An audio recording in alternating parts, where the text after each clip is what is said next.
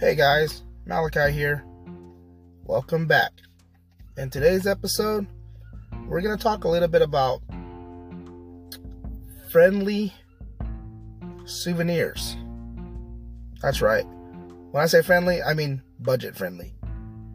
Many times over, when we go to these amazing theme parks that this Disney company has provided us, we end up spending quite a bit of money on not only the food and entertainment, but the merchandise. Now, I'm going to go over some things that are going to be budget friendly, some things that might not be budget friendly, but we're going to touch base on as many as I can think of, and hopefully I can help you guys look into a new adventure of collecting, bringing the little tykes, right? Bring the kids, give them a reason to look forward to a trip of not just getting food and rides, but bringing home something to add to their collection. And hopefully I can give you guys something new. Let's get on.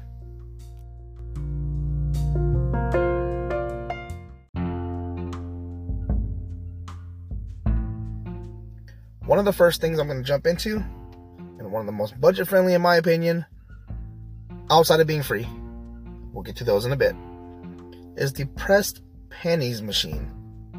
Now, this souvenir items are available in droves throughout the parks on both Disneyland and Disney California Adventure, as well as downtown Disney, and of course in the hotels. So take your pick. If I were you guys and you can afford it, again, they're more budget friendly than not. My kid loves it. We go hunting for this stuff all the time. 3 or 4 booklet full since our last trip. And another thing that makes it interesting is each time that we've gone, if we've separated our trips long enough, you're able to get different variations of the pressed pennies. There are going to be some that are exclusively done during certain seasons, and there are some that are going to be exclusive to very specific events. There are ones that are always going to be there, right? The Adventureland ones, of course, any of the Fantasyland one, the typical designs are the same. So once you collect one, you're good for a while. But there are going to be very specific ones that occur during events, during new editions, things of that nature. So look closely for those. Keep an eye out for announcements of new ones and so on and so forth. But again, budget friendly right off the bat. For me specifically, I consider it would be the pressed pennies. Another budget-friendly option, if you didn't like pressed pennies, is to, I guess if you have a use for it, is to go ahead and look at keychains and magnets. Obviously, you guys have seen that in and out all the time. Whether you're at a gas station, at a grocery store, or whatever, go to Disneyland, California Adventure, Downtown Disney, World Disney, anywhere that offers these, and look at their keychains and their magnets. There are going to be some exclusively done during events, some that you can customize to have your name, your pet's name, family, friends, so on and so forth, and of course, very unique ones that are offered throughout the year, only because of certain movie releases, certain character releases, and of course, going back to that, certain events. The keychains and the magnets are actually pretty budget friendly in my opinion, because most of them do average right around $6 to $9. So let's just put them in the ballpark of less than $10. Now, if you're not into that stuff and you want to be a little bit more extravagant with some of that, go with the Mickey and Minnie ears. Everybody loves ears, right? It's iconic when you have those, and you've seen it when you walk up and down Main Street, when you're at the castle, when you're at Cars Land or Adventureland, if you're over in Downtown Disney or the Hearthstone Lounge, so on and so forth. Somebody has it in some way, shape, or form. And guess what? They're obtainable, right? Most Mickey ears are definitely obtainable, starting at $25 or so, with many being able to be customized. Some you can add your name to it, some specific to certain characters, events, and of course movies. But when you think about it, for any reason you need to go to Disneyland, they're going to have an ear to match whatever event, show, Or in your case, let's say you have a birthday, there's one for that. If you have a wedding, there's one for that. There's everything for anything. That's how Disney works. If you have an event such as Star Wars night, you can get an R2-D2 hat, or sorry, Mickey ear. You can get Darth Vader Mickey ear. You can get a Star Wars Galaxy's Edge specific Mickey ear or a mini ear, so on and so forth. But again, one of the most diverse to me that you can utilize for every single trip comes down to the Mickey and Minnie ears. There are also, in my mind, one of my favorite collectibles and souvenirs to have when you go, and the most budget-friendly one is going to be the buttons. Celebration buttons, celebratory buttons, whether it's a graduation, birthday, anniversary, a first visit. I mean, you have the Disney honorary citizens. There's a button for tons of occasions. They even have buttons for other things, such as the movie releases, the Lion King remake, live action. We got buttons for that. We have Disney Plus buttons. Buttons are a great way to get cheap, free in all cases, collectible souvenirs. Now, some are going to be a little extra. When I say extra, I don't mean that they cost money themselves. But, for example, years ago, we had something called the annual pass. Now, many of you guys that are newer, that are getting into it, have the keys. The annual pass used to have AP days. AP days would have specific buttons to those events, right? AP days buttons. Whether it's a screening or whatever, you had some sort of specific buttons for those days. And of course, other events. Some locales had AP members only locations. So you went in, you had a collectible button, or some of you guys might have had these. A recipe card. That's another one on that list. A recipe card. You used to be able to get tons of these as AP members throughout the year. And for many years, you could collect dozens and dozens of recipe cards. When you had the Food and Wine Festival, you had certain sections that were exclusively for AP holders. You had obviously the AP discount for the food vouchers. So when you bought a pass, regular price was so and so amount of dollars, and then you get a discounted amount for AP holders. And of course, you had a certain location where you go and it's AP members only. You can get things such as, like I said, those recipe cards. Another technically free, but not only, I mean, only if you were a AP member at the time. So again, something to look into. That feeds right into that celebratory button theme. Those are free, absolutely free. The caveat being you had certain exclusive buttons and things of that nature, as well as recipe cards, due to certain exclusive events or paid events. Very interesting that not many people knew about those recipe cards that I've talked to. So I'm glad to be able to put this out there for you guys, and hopefully this is still something that Disney does for their guests.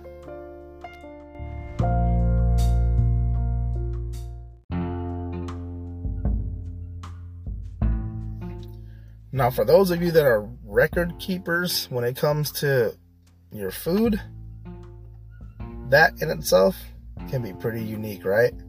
Having pictures of these items that you can eat, or videos of these items that you can eat that are exclusive to that particular time in your life, that particular time in the park's life or event, so on and so forth.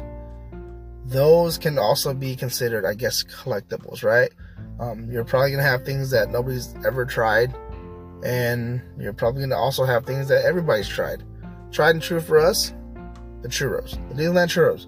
Amazing. Every time. Can't get over it. We get it every single time we're there. Lovely. Pictures of it, photo opportunities, so on and so forth with the family and the kids, because it's one of our favorite snacks to have. And when we put in a picture with the family and the kids, it's like, oh my goodness, I remember the day I ate 3 churros, and the kids are absolutely ecstatic about it. I consider that technically collectibles because it adds to your memory, right? It adds to, if you have photographs and videos, to that event, and it makes it special in that very reason.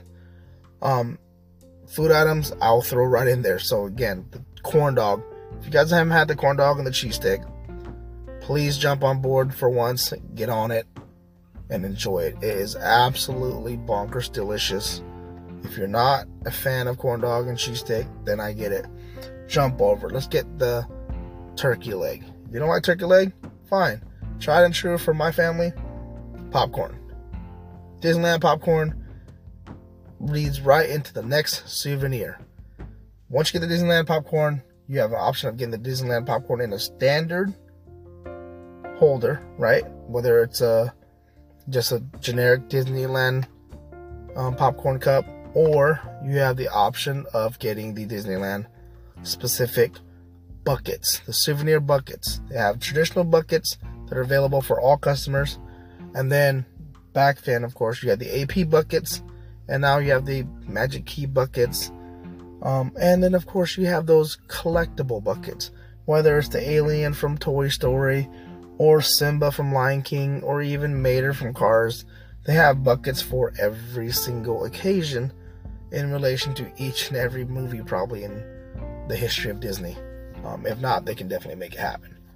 But that, again, segue right into it was, hey, enjoy good food that, as a Disneylander, most people are going to be like, oh, that's delicious, we've already had it, so on and so forth. But for you as a first timer, if this is your first time, do those very things, right? Get the macarons, get the popcorn, get the cheese stick, corn dog, churro.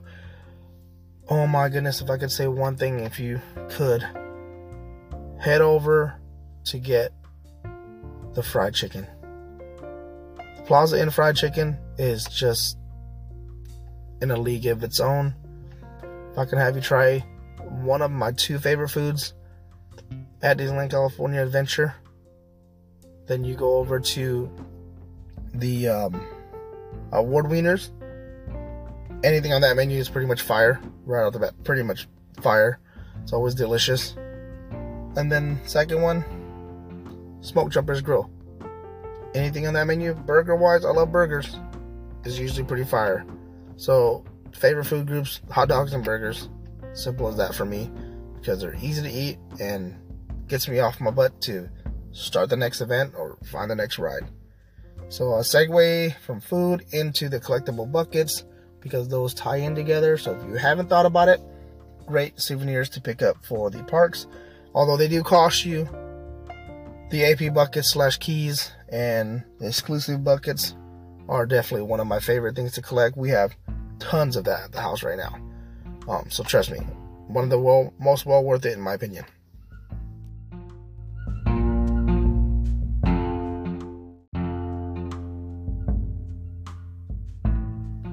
Another one I want to add to the list. This is also 100% free for those of you that attend the parks. Both parks, all the parks, wherever you go. I think it's amazing. I think it's great to see the historical events that plays out during your lifetime when you're at these locations. But another one I want to add to that list is the Disney Park Maps. Disney maps are available for free at the entrance to each park, so don't forget to grab one so you can game plan. I know we're in the digital age, everybody's on the app, including myself, but just having that physical map in your hand, being able to take it home, being able to lay it down with my other 30 maps, and seeing how much Disney's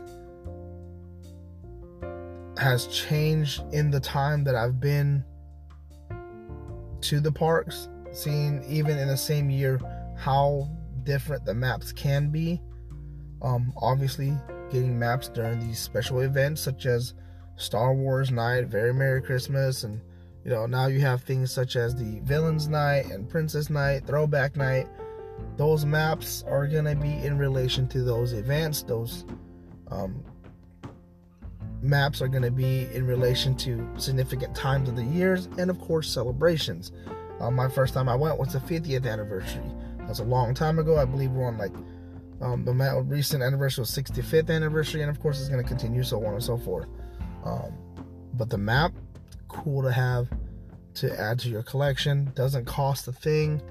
If you're local, it's even better, right? You guys can just rent the part, grab it, and go. For those of us like myself, I'm all the way out in NorCal. Not quite so easy to do, so when I get out there, definitely grabbing a bunch, throwing it in my bag, getting ready to take it home so I can put it amongst my other Disney collections.